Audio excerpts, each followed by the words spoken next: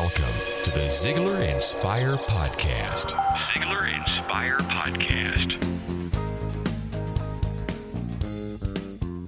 Welcome to Zig Ziglar's Inspire Podcast. This is your host, Blake Lindsay, and I'm wondering, have you ever had a pity party? I'm talking about when you sit down and just kind of feel sorry for yourself. You're thinking no one quite understands how hard it is for you, and no one gives you the credit you deserve, and on it goes. As Zig says, the only problem with a pity party is no one else comes and there's no cake. Well, Zig will talk about a pity party he was having and how he got out of it. I'll be back in a few minutes. I'm a foodie and I enjoy learning about the process that brings great foods and beverages from idea to the table. And then I like tasting them and learning the nuances of what creates the most significant tastes, from coffee to cheese to distilled beverages. I did a tequila tasting in Mexico and recently bourbon. Heaven Hill Bottled in Bond bourbon really impressed me from the story to the taste. I grew up in Kentucky where horse racing and bourbon are famous, and I got introduced to Heaven Hill Bottled in Bond bourbon. It's produced by Heaven Hill Distillery, which has been and still remains family-owned since 1935. And I'm impressed with the bourbon's ultra-rich, smooth taste. And right on the bottle, it states that this bourbon is 7 years old, which is actually 3 times longer than what's required to be certified as Bottled in Bond. I feel with beverages, the longer the prep, the better the taste. Being a Bottled in Bond product means it must pass a list of 7 requirements that set the standard for this quality bourbon. So look for it at your local store. Heaven Hill reminds you to think wisely and drink wisely. At age 25, after I finally got my start in selling, I became the youngest divisional supervisor in the 66-year history of that company. Now, in direct sales, we were in the cookware business, and in direct sales, the field managers are the one who really control the destiny of that organization. Their daily contact with the salespeople, their training, their inspiration, their leadership, their being there to solve the problem, give the guidance and direction, and all of those things, enormously important. When I was promoted to the position of divisional supervisor, I had to promote a person who was really not ready and not qualified to move to the field manager's level, but I had no other options, and so it just had to be. Now, when I got the promotion, that division was going really gung-ho. I mean, everything was really coming up roses. But almost immediately, things started to happen. One of the men who was a field manager had a heart attack, and that took him out of operation. One of the men had his big toe, almost completely cut off, and we might laugh about it, but he spent 20 days in the hospital, and for the next 4 months, he was on crutches, and he was largely negated as far as going out in the field and doing the field work that was necessary. His organization went kaput, as did the one who had the heart attack. One of the managers had an integrity problem, and that always brings difficulty, and it collapsed. The one who had taken my place did not have the experience, and so that organization collapsed. Now, here's the scene. 1 month, we got a gung-ho, going, moving organization, and 2 months later, it's really going, but all of it is downhill. A rumor got started that the company was going to replace me. I just could not handle it. I didn't have enough experience. I was too young and all that sort of thing. Now, you're talking about somebody that had a pity party. Old Zig really had one. Well, I'm the good guy. I didn't have anything to do with that heart attack.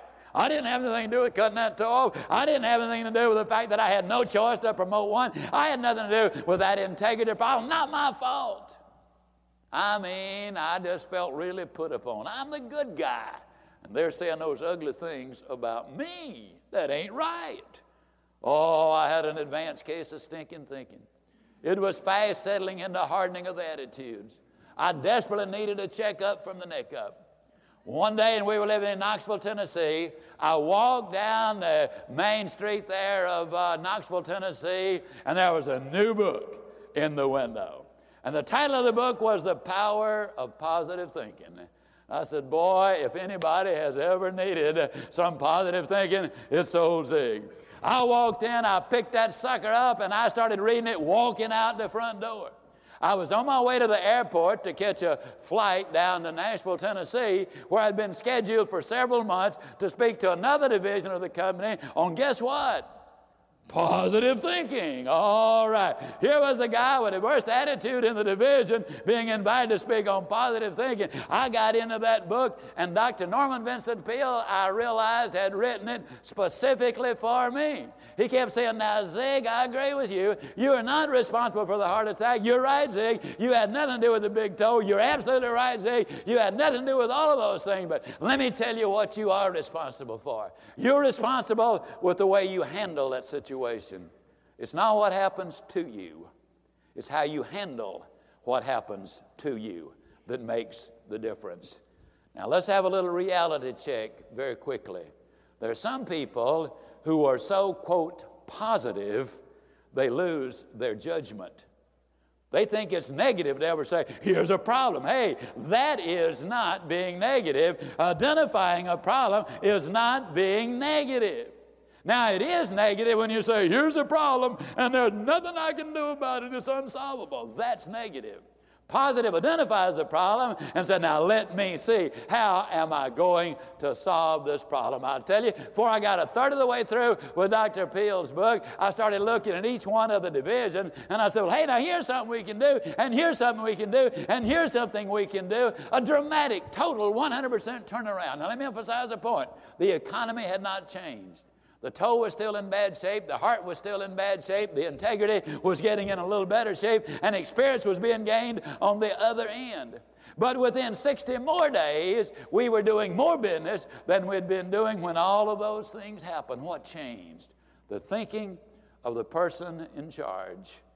One of my favorite statements when I do leadership conferences is, when you've got one stinking thinking, inept worker, what you've got is one stinking thinking, inept worker. But when you've got one stinking thinking leader, what you've got is a factory full or an organization full of inept producers. We finished that year. I'd been promoted in May. We finished that year 22nd out of 66 divisions. The next year we were 5th. The next year we were 3rd. And I'm talking now South Carolina versus New York and Kansas, the only two states that beat us. Now what happened? What happened is very simple. Instead of having a pity party, my attitude changed. I started analyzing all of the strong qualities and the good things that these managers could be doing, and the results were absolutely dramatic. I got so excited about it. Let me simply say that I had a big promotion. It was followed by a big collapse. I caught the plum disease, poor little old me disease, big time. I spread the stinking thinking, and the solution was I read a book. Yes, you really can have everything in life you want if you will just help enough other people get what they want.